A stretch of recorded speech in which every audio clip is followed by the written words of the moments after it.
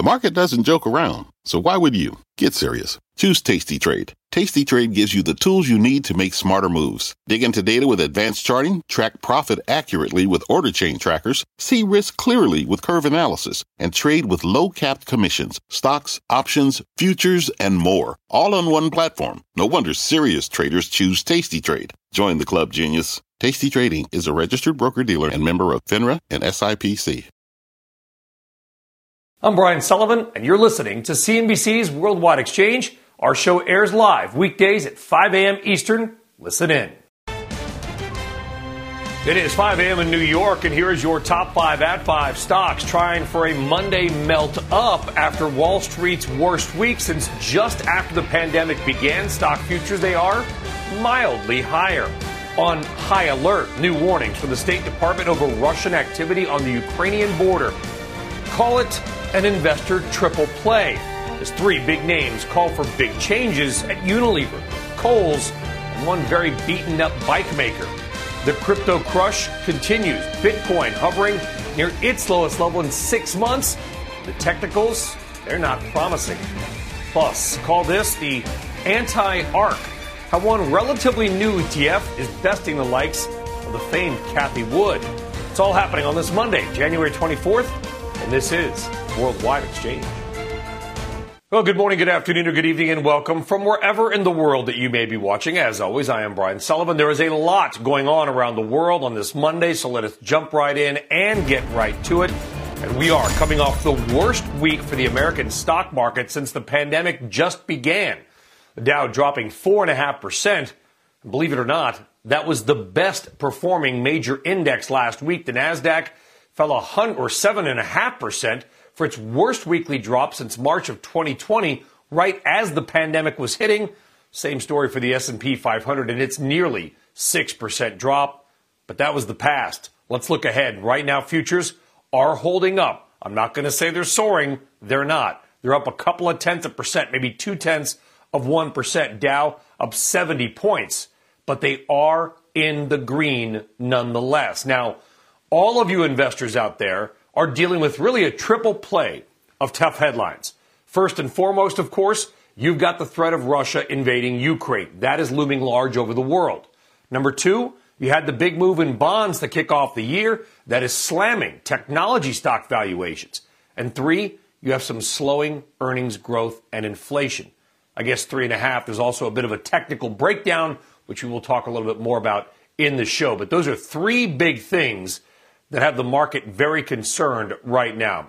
For bonds, the benchmark 10-year yield is actually slightly lower right now. So it has come down a couple of ticks off its peak of a couple of days ago. And the Russia threat, of course, a major energy story as well. Some suggesting oil could go to $100 a barrel or more very quickly if Putin decides to go into Ukraine. Oil right now is slightly higher, although couple of cents off where it was at its peak last week. Now, nothing has been worse than big crypto lately. Bitcoin down 23% this year. Ether down over 30%. Many of the smaller coins have done even worse, and all of them are down across the board right now. All right, we talked about Russia, Ukraine, the world being concerned. Let's get a check on how the world is trading. Rosanna Lockwood is in our London newsroom with an early look at that. Good morning, Rosanna. Good morning, Brian. Yeah, your wall of worry certainly be reflected here in Europe this morning. We've seen a lot of red across the board, inheriting a weak mixed lead from Asia. I want to take you through a couple of these bourses this morning. Now, the FTSE 100, if you can say that, is an outperformer in Europe. It's only down by 0.75%. That's got quite a lot to do with Unilever. I know you're covering that in the show, but without Unilever, who knows where we would be. Elsewhere, though, want to point out the FTSE MIB in Italy. It is down 1.6%, has been throughout the session so far on this Monday morning.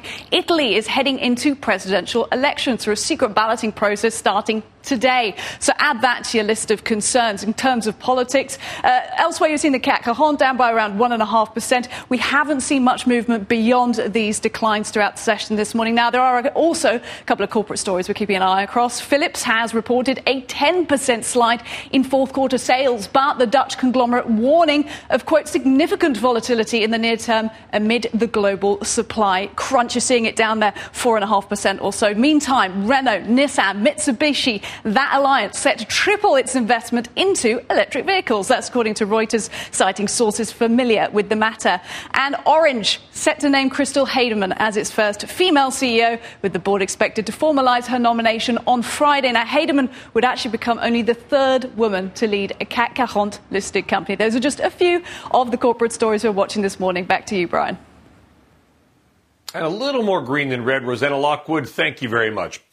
All right, now let's get more on the news that has the entire world on edge right now. The threat of Russia starting perhaps a full-on land war in Europe by invading Ukraine. Bertha Coombs is here with that and more of your key headlines this morning. Bertha, good morning. Good morning to you, Brian. U.S. Secretary of State Antony Blinken is doubling down on his warning against a Russian invasion of Ukraine, saying even if a single Russian force enters in an aggressive way, it will be met with a swift, severe, and united response from the U.S. and Europe. This coming as the State Department orders a do not travel alert for Ukraine amid the rising tensions, also ordering all families of embassy staff to leave the country now. Authorities in China, meantime, are lifting a month-long lockdown in the northern city of Xi'an and its 13 million residents. The news comes following the restart of commercial flights to and from the city over the weekend. The Xi'an lockdown, which began in late December, had been one of the clearest examples of China's zero-tolerance strategy toward COVID-19. The city is about 600 miles west of Beijing, where the Olympics are set to begin February 4th. And Solana, one of the largest cryptocurrency and blockchain networks, is recovering after weekend instability that saw some users unable to validate transactions on the blockchain. In a notice, the company blamed high levels of network congestion and surging demand for the breakdown. Solana is implementing new software fixes that it hopes will meet current network demand. You know, it's one of those tricky things about these cryptocurrencies. They all depend on the technology and access. I mean, I'm not saying that it's sometimes not hard to access cash, but that's one of the things that would make me nervous about it.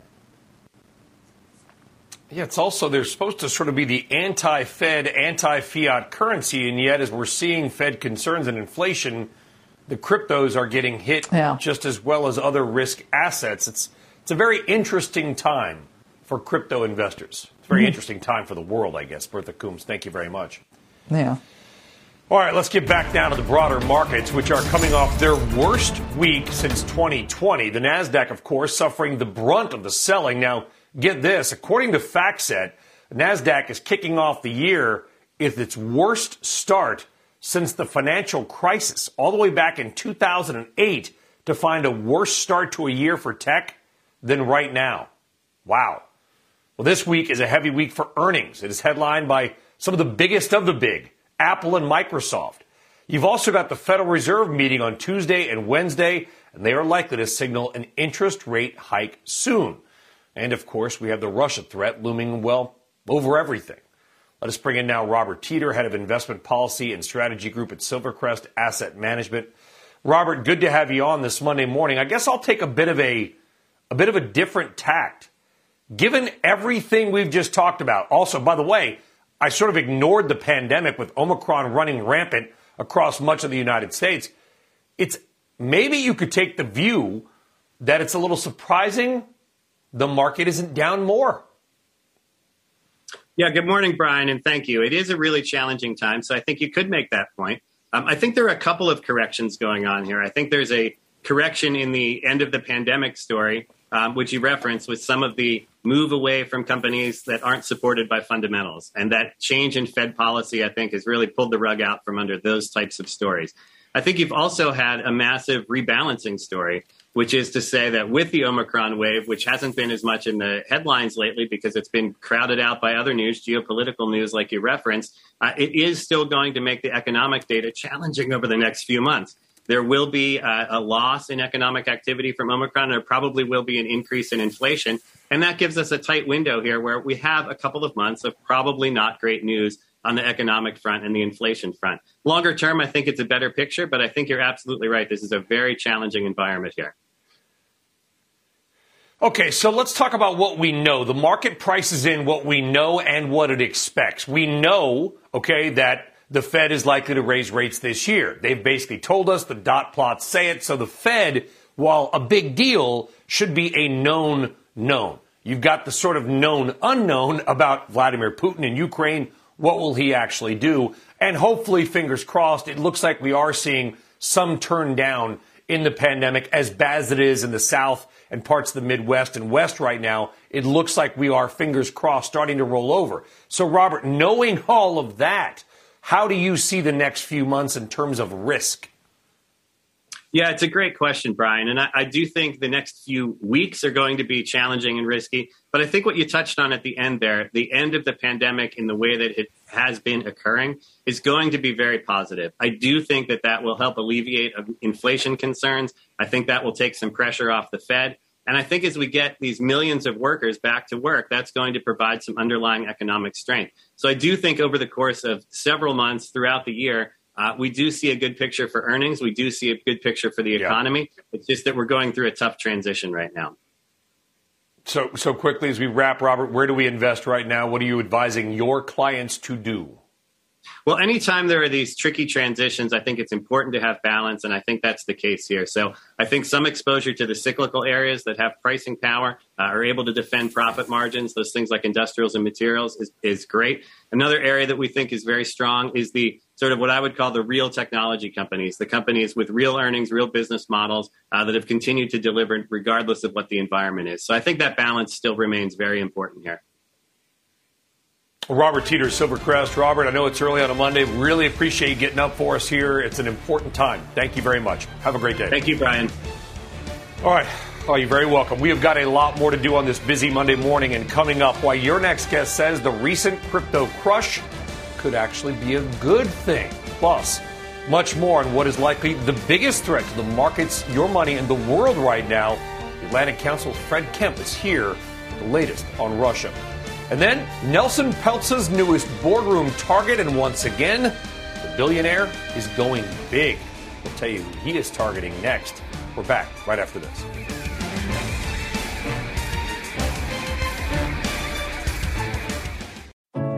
What does it mean to be rich? Is it having more stories to share or time to give?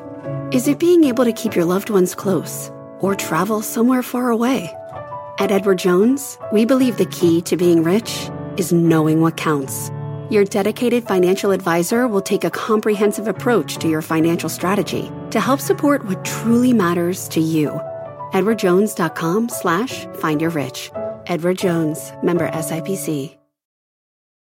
This podcast is supported by FedEx. Dear small and medium businesses, no one wants happy customers more than you do. So you need a business partner just like you. Like FedEx, who understands your passion for serving your customers because they have the same commitment towards you. That's why FedEx offers you picture proof of delivery, packageless and paperless returns, as well as weekend home delivery to 98% of the U.S. on Saturday and 50% on Sunday. See the FedEx service guide for delivery information. What's more, FedEx Ground is faster to more locations than UPS Ground. Trust FedEx for timely deliveries. See what FedEx can do for your business. Absolutely, positively FedEx.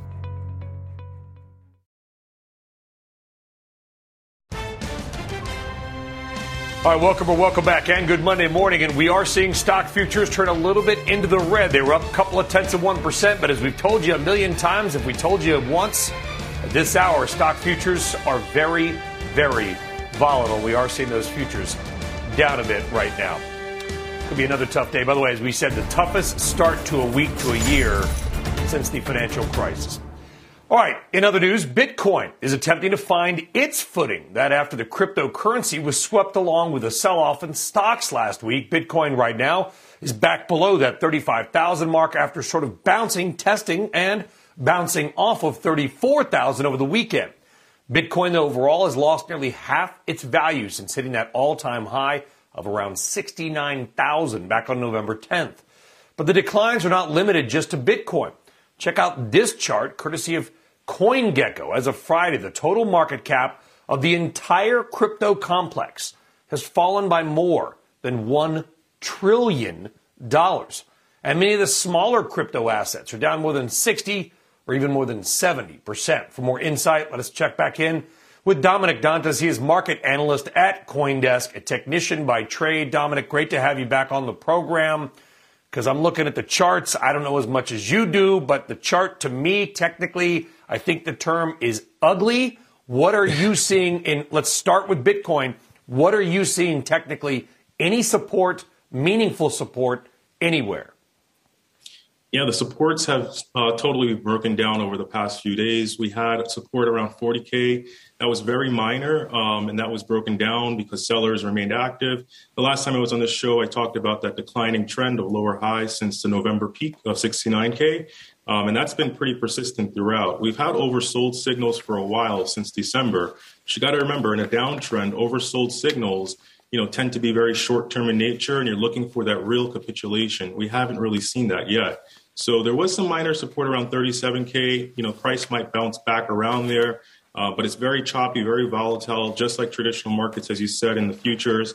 So there is risk of a further pullback towards the previous low, which was around 30K. That's pretty critical. And if you break through 30K, that's an indication of a trend shift from bullish to bearish. And that's very similar to 2018. So I'm monitoring that very carefully. There is really no signs of short capitulation at this point. So it could be very rocky going forward. So 30K, not 34, but 30 would be to you sort of the next major test for Bitcoin. Yeah, that's definitely stronger support. Right now you're looking at these very short-term support levels.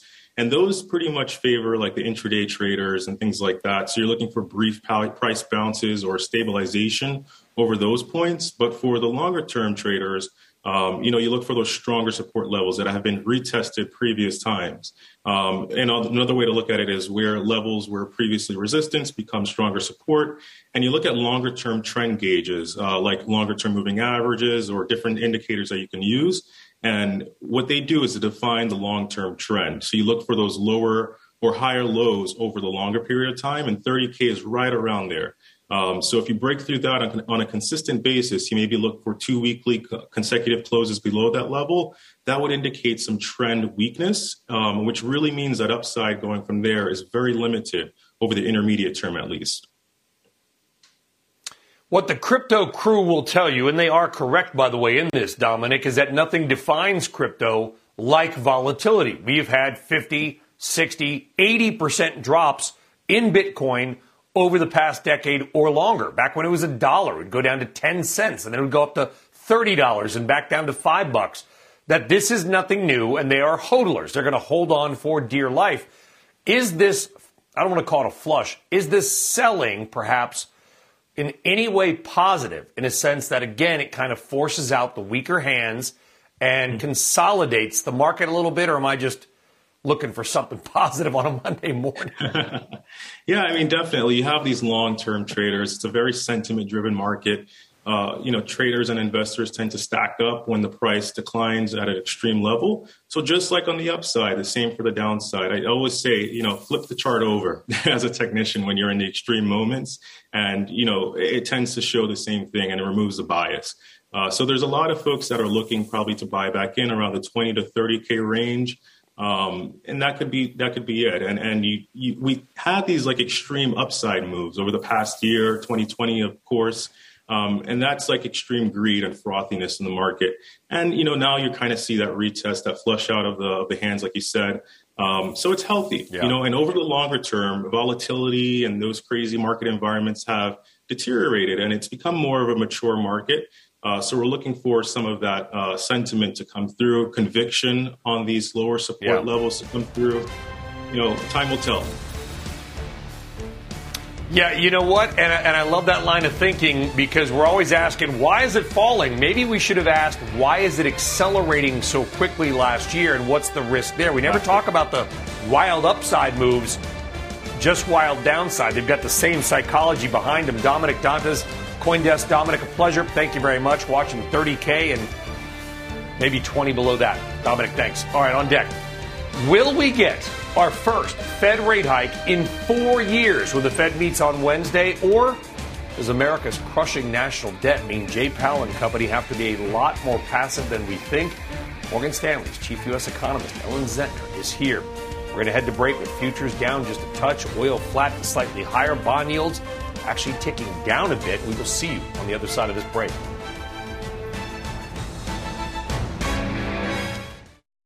This podcast is supported by FedEx. Dear small and medium businesses, no one wants happy customers more than you do. So you need a business partner just like you. Like FedEx, who understands your passion for serving your customers because they have the same commitment towards you. That's why FedEx offers you picture proof of delivery, packageless and paperless returns, as well as weekend home delivery to 98% of the U.S. on Saturday and 50% on Sunday. See the FedEx service guide for delivery information. What's more, FedEx Ground is faster to more locations than UPS Ground. Trust FedEx for timely deliveries. See what FedEx can do for your business. Absolutely, positively FedEx. Life is a highway, and on it there will be many chicken sandwiches. But there's only one McCrispy. So go ahead and hit the turn signal if you know about this juicy gem of a detour. Welcome back. Good Monday morning. It is 5:23 here on the East Coast. All right, time now for a very special edition of Big Money Movers. 3 stock stories that everybody, at least on CNBC, will be talking about today. And today, it is all about some big-name investors taking on even bigger boardrooms. Stock number 1, Peloton. The hits just keep on coming here. Sources tell CNBC investment manager Blackwell's Capital, which has less than a stake of 5%, is pushing for Peloton to fire its chairman and CEO John Foley and to consider selling the entire company. Shares of Peloton have come apart lately, down more than 77% in the past 6 months. No comment from Peloton, Blackwell's, or Foley just yet. Foley, by the way, and a few others have super voting shares of the stock, which means it would take significant pressure and stakes from other shareholders to make any changes at the company. Stock number 2, Kohl's, and a possible bidding war. Just days after a reported $64 per share bid from a consortium backed by Starboard Value Partners. Now, private equity firm Sycamore Partners is also reportedly preparing an offer, and according to Reuters, potential offer values Kohl's at $9 billion, or at least $65 per share. And number 3, Nelson Peltz's hedge fund Trian Partners has reportedly built a sizable stake in Unilever. That is part of a possible bid to ratchet up pressure on the consumer goods company. Now, while the size and stake and timing of the buying are not known, the move comes amid Unilever's failed $68 billion bid for GSK's consumer health business. Remember, back in 2017, Peltz and Trian bought into Unilever rival Procter & Gamble, narrowly winning a board seat there in what was, at the time, the most expensive proxy fight in American history. Peltz loves consumer products companies, and he has also served on the boards of Mondelez and Heinz. All right, let's get a check now on some of this morning's other key headlines, including what was a simply insane, action-packed weekend of playoff football. We're all exhausted. NBC's Francis Rivera is in New York now with more. Just give the Super Bowl to the Chiefs and the Bills. That was insane, Francis. I know, right? All the yelling in my house. Okay, we'll get to that in a second. But let's start off with the United Arab Emirates that intercepted 2 ballistic missiles over its capital, Abu Dhabi, this morning. According to the Ministry of Defense, they were fired by the Houthi terrorist militia. There were no casualties from the attack, but fragments of ballistic missiles fell in different areas. Opening statements begin today in the federal trial of 3 former Minneapolis police officers who were at the scene as George Floyd was killed. Tu Tao, Thomas Lane, and J. Alexander King are charged with depriving Floyd of his constitutional rights by failing to administer medical aid to him. King and Tao are also charged with failing to intervene when Derek Chauvin knelt on Floyd's neck for more than 9 minutes, which resulted in his death in May of 2020. And now to that action. Then there were 4, a wild weekend in the NFL with divisional round games coming down to the wire. From the 19 in 17 seconds. Down the middle to the end zone. In a fourth quarter full of lead changes, the Bills got ahead with 13 seconds left, only for the Chiefs to storm downfield and force overtime. In OT, Kansas City got the ball and didn't let go of it. The Chiefs now on their way to a fourth straight AFC title game with that 42-36 win. Earlier in the day, Tom Brady and the Bucs erased a 24-point lead but left the Rams a little too much time on the clock. Matthew Stafford led Los Angeles down the field, and a game-winning kick eliminated the defending champs. The Bucs stops for Tampa Bay, and Tom Brady and the Rams win it 30-27. So here's the playoff picture. The Chiefs could go to their third straight Super Bowl if they win, and a Rams win means LA plays the Super Bowl at home. So, Ryan, that is the action. Those are your headlines for this Monday morning. I think they scored 25 points in 2.5 minutes or something like that, and then everybody's screaming that they have to change the overtime rules because they got the coin flip and they scored, and Buffalo never even had a chance, which is kind of a terrible way to go out. Thoughts to Buffalo, by the way. They got to be a lot of broken hearts up there. Francis, 100%. All right. Have a good one.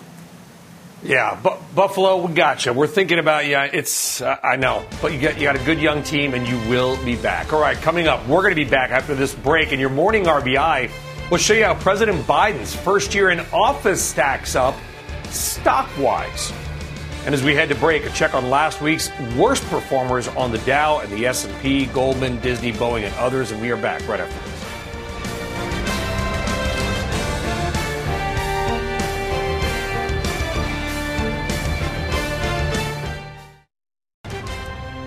Could it be another tough week of trading? The market's having the worst start to a year since the financial crisis, and futures, they're losing steam this morning. The White House making threats of sanctions or more to Russia over Ukraine. But is the rest of Europe even on board? The Atlantic Council's Fred Kemp is here. Why Biden should look to the past to confront Putin. And betting against Cathie Wood paying off for one ETF as its anti-ARC strategy sees some big money pouring in. It is all happening on this Monday, January 24th, and this is Worldwide Exchange. All right, welcome back, and good Monday morning, everybody. It is 5:31. Hope you had a great start to your week, and by the way, we're all probably exhausted if you watched those amazing football games yesterday, so a double thank you for getting up early and joining us. All right, I wish I had something better to tell you, but we are coming off the worst week for the U.S. stock market since the pandemic began. The Dow down 4.5% last week, and believe it or not, that was the best performing major index. The NASDAQ 100 dropped nearly 8% for its worst start to a year since 2008. And right now we are seeing futures sell. Not a lot, but they are down a tick or two. They were green when we got on the show this morning. Now they're in the red a little bit, so stock futures certainly something to watch. All right, we'll get back to the markets and your money in a moment, but as always, let's get a check down, get you caught up on some of this morning's big headlines. Bertha Coombs is here now with those. Bertha. Hey, good morning, Brian. The ongoing inflation surge could push the Federal Reserve to get even more aggressive with its rate hike strategy this year. That, according to Goldman Sachs in a new note over the weekend, ahead of the FOMC's latest policy meeting, which kicks off tomorrow. While the central bank is not expected to raise rates this week, it is expected to roll out 4 rate hikes this year. Goldman says the spread of Omicron and its impact on price increases could push the Fed into a faster pace of increases and raises the risks of more than 4 hikes this year. A growing number of blank check companies, meantime, appear to be abandoning their bids for deals before they've even begun. According to the Financial Times, since the start of this month, 7 SPACs have informed the SEC that they're canceling plans for IPOs. That after 5 SPACs withdrew their plans last month. That's compared to the 3 withdrawals for the first 11 months of 2021. And the once red-hot area has faced waning investor enthusiasm in recent months due to a combination of poor performance and more regulatory scrutiny. CNBC Post-SPAC Index is down 24% so far this year and 41% over the last 6 months. Another ETF that has been down is the ARC, Cathie Wood's ARC Innovations, and a fund aimed at shorting that That strategy is seeing a boom in popularity. The Tuttle Capital Short Innovation ETF, Tucker SARK, has now accumulated $234 million in assets, according to Bloomberg, with about $200 million of that coming from inflows. The fund, which only debuted back in November, is up 57% since then, while Wood's ARK Innovation ETF is down 42% over the same time. Looks like a pretty good hedge, Brian. Isn't that amazing? I mean, how sentiment changes. Everybody was into the ARK, and now they're not only out of the ARK, but they're betting against the ARK, and everybody's into the anti-ARK bet. Yeah. I'm not even sure what I just said. Yeah, well, it's one of those big changes, almost like all of those games where you thought, oh, it's going one way, and with 45 seconds left, It's a totally different score at the end of the thing. It's been a wild, wild ride. Kind of like last night. Yep, Bertha Coombs, thank you very much. Yeah. All right, on a much more serious note, the situation with Russia on the border of Ukraine is growing more tense by the day. Over the weekend, the U.S. government advising families of American embassy workers to begin leaving the country. It's on concern that an all-out war could start if and when Vladimir Putin sends Russian troops into Ukraine. Meantime, Secretary of State Antony Blinken is set to meet with his European Union counterparts today on how to handle Russia's aggressions. Speaking with NBC News yesterday, Blinken stressed that any response by the U.S. will be a strong one.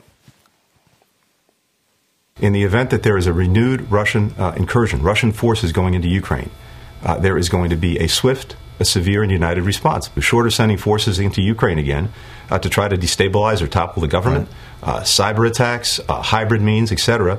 And there, we've also been clear. There'll be a swift response. There'll be a calibrated response. There'll be a united response. Now, President Biden has warned of sanctions on Russia if it invades, but many doubt that threat could be taken seriously by Putin because much of Europe may not get on board for fear that Russia could cut off its important natural gas supplies. In Germany, one of their leading naval officers was forced to resign over the weekend by saying that Putin, quote, deserve respect.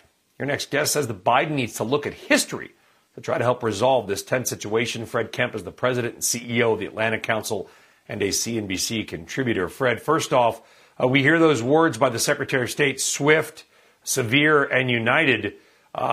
Maybe swift. I'm not sure how severe, and it is unclear how united it might be because the rest of Europe seems to be very quiet on this matter. So, Brian, good morning.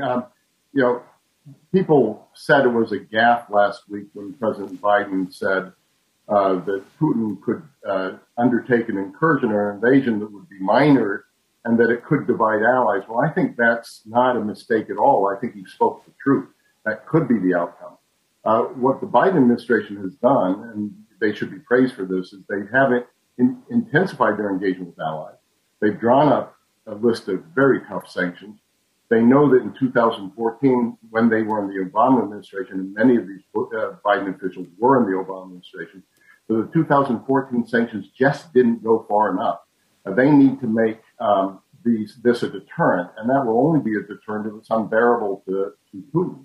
You could go at secondary debt markets. You could do export controls, getting at everything from consumer electronics to aviation systems. You could go after major banks' access to markets. That is the only thing that would come even close to making this unbearable for Putin. Yeah. Even that would not be enough. Well, to your point, Fred, if the 2014 sanctions did not work, and it appears that they haven't because we are here once again and Europe is even more under the knife of the Russian natural gas hold, why do we think that it would work this time? What exactly does Vladimir Putin have to lose right now? At the moment, I don't think he's seen enough to make him change whatever plans he has. And he has not only amassed 106,000 troops, he has a major military practice on the country of Belarus, where he's moved a lot of weaponry forward that would be used for such an invasion. I don't think we've changed his calculus yet. My own view is one should have front-voted the sanctions. He's escalated. We should have escalated. We should have moved more troops forward to allied countries, meaning NATO countries that are on Putin's borders. We've said we're going to do that if he invades, but what good does it do after he's invaded? I think we need sharper deterrent now. I think the administration has been reluctant to do that for fear that they would provoke Putin. But you look at 2008 in the Bush administration, when he takes parts of Georgia. 2014 takes parts of Ukraine. I think you're right, Brian. I don't see anything yet that we've offered that would make him change his calculus. And we can ship liquefied natural gas to Poland, as we have been. We've been talking with Qatar about maybe having some emergency supplies, but Germany does not have an LNG import port on the water. They cannot. They could literally have people freeze to death if Vladimir Putin cuts off the tap there. Anyway, over the weekend, you wrote an excellent piece. You said that President Biden needs to channel his inner Harry Truman, perhaps one of the more underrated presidents of all time. What did you mean by that? What type of Truman-esque diplomacy does Biden need to show right now, Fred? Well, the reason I made that comparison is 1947, 1950. You can compare that time to this time because it was a pivotal time in global history coming right after World War II. And Truman had problems in his Democratic Party between progressives and more conservative Southern Democrats. The Republican Party was torn between isolationists and people who wanted to do international engagement. So it all sounds familiar. But despite that, he went ahead with the Marshall Plan. There was a Berlin airlift that saved the freedom of Berlin against the Soviet blockade. And you created NATO in 1949. What Biden has shown is he recognizes he's at an inflection point that's similar. He's called it a test between democracies and autocracies, and that's China and Russia. But he hasn't followed up yet with the sorts of actions that Truman did to actually shift history in the direction of freedom at that point and really set history on its course for the end of the Cold War many years later, a generation later. That's what Biden needs to do right now, and he hasn't done it yet. That's the reason I wrote that op-ed for CNBC. Well, I urge everybody to read it. It's on CNBC.com. Fred Kemp of the Atlantic Council, a very critical, a very tense time right now. We'll see how Europe responds, if at all. Fred, thank you very much. Always good to talk. All right, on deck, shares. Thank you, Fred. Us as well. All right, on deck, shares of Netflix suffering their biggest plunge in a decade. Slowing demand, hammering the streaming giant. Why its uphill battle may only be getting started. Futures, they've turned down. We're back right after this.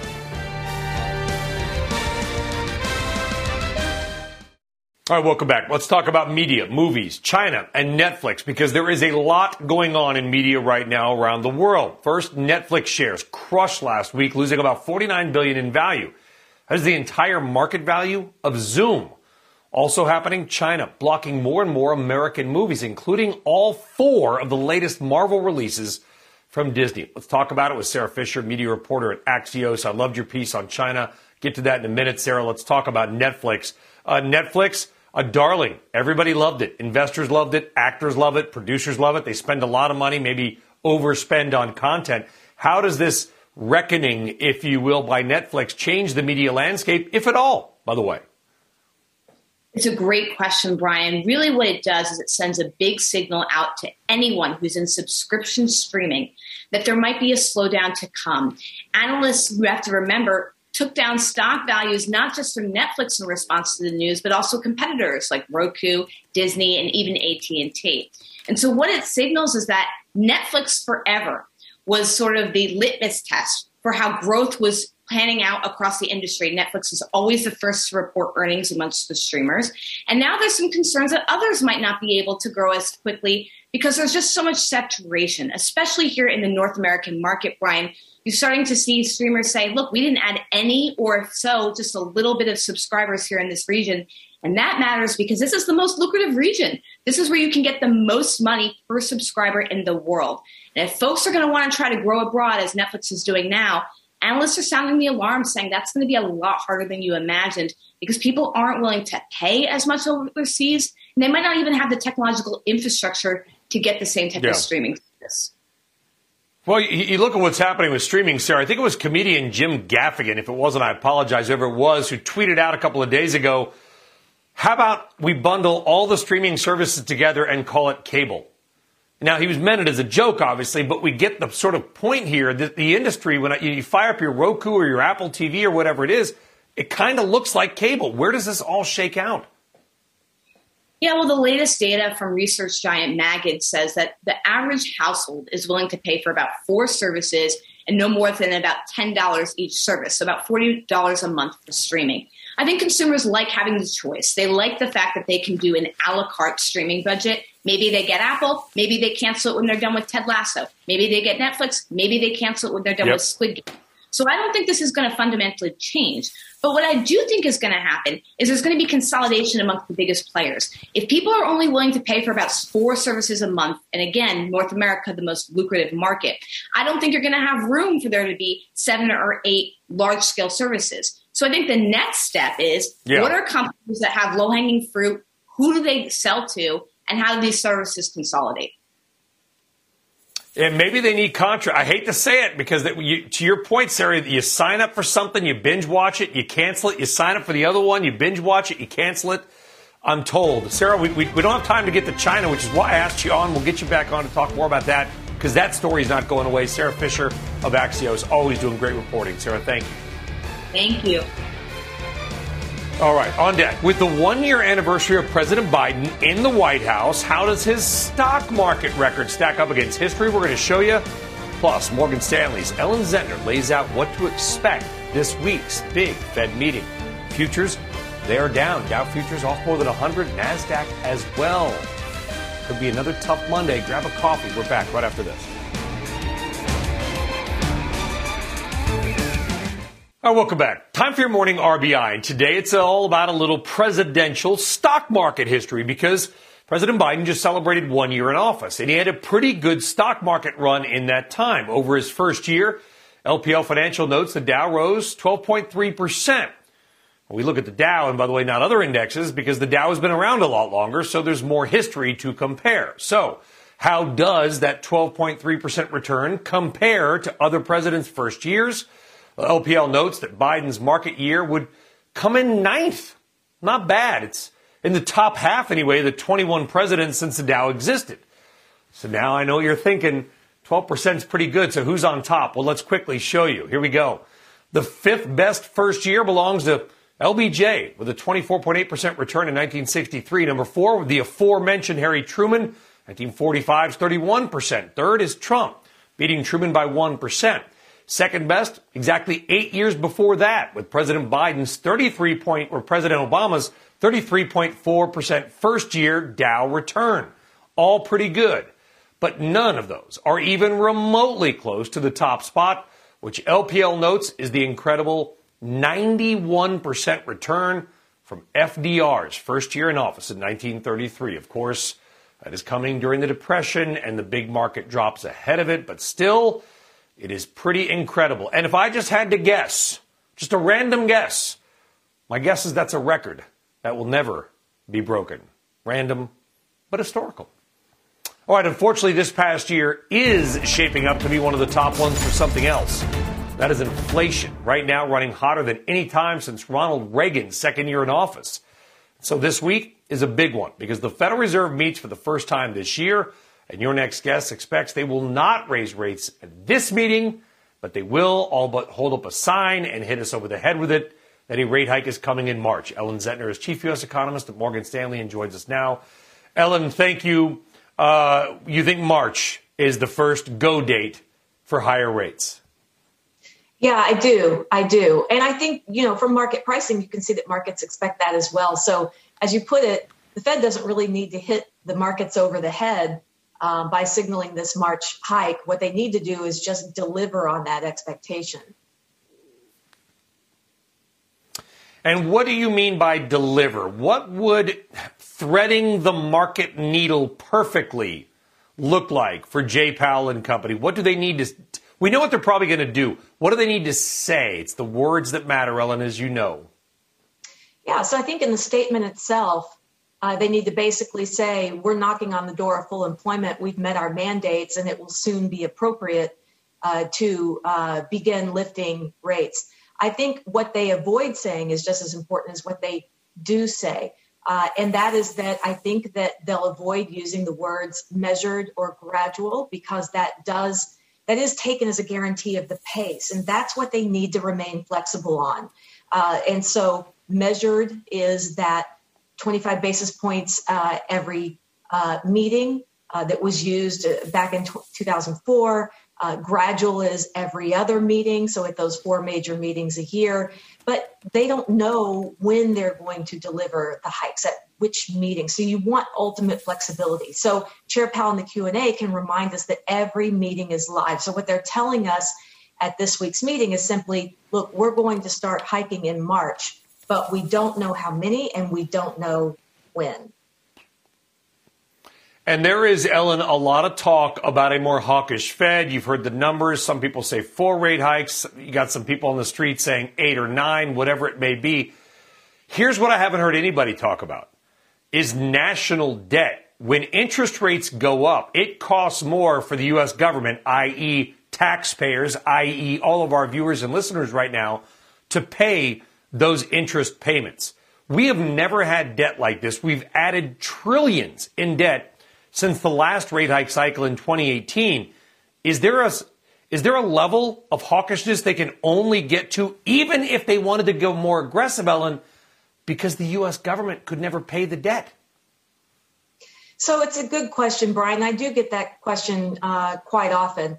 The way I would view it is that the higher the debt as a share of our economy, the lower the neutral rate in the U.S. And so what that means is, it doesn't mean that the Fed can't raise rates at all. It means that every 25 basis point hike they deliver is that much more impactful. And so it argues for a gradual removal of policy accommodation. And it requires, Chair Powell, as he's reminded us, it requires a very lengthy cycle. Now, he's looking for something, on the order of 10 years plus, as the last 2 cycles have been. I don't think we're going to get as long of a cycle. And so I don't know that the Fed's going to be able to get as far off of zero as they'd like. But if you do it in a predictable way, be very flexible, and stretch the cycle so you have a long time to lift rates, then you will get them as far as you can. But debt is that moderating factor of how far you can go. Could we get to a 3% 10-year anytime in the next couple of years, Ellen, at all? I think in the next couple of years you could. I'm glad you didn't ask 4%. Ben Bernanke said not in his lifetime, and I think he'll live a long time, and he'll definitely be right. Ellen Zentner of Morgan Stanley. Ellen, appreciate it. Thank you so much. Have a great day. All right, Ellen nailed it. You got to watch the language coming out on Wednesday, folks. It is all about the Fed's words. All right, we're done with our words. We will see you tomorrow morning as well. And unfortunately, I'm leaving you with stock futures that are in the red. Not a lot, but they are in the red as well, as the NASDAQ gets off to its worst start since 2008. A lot more to do. Have a great day. We'll see you tomorrow. Squawk is next.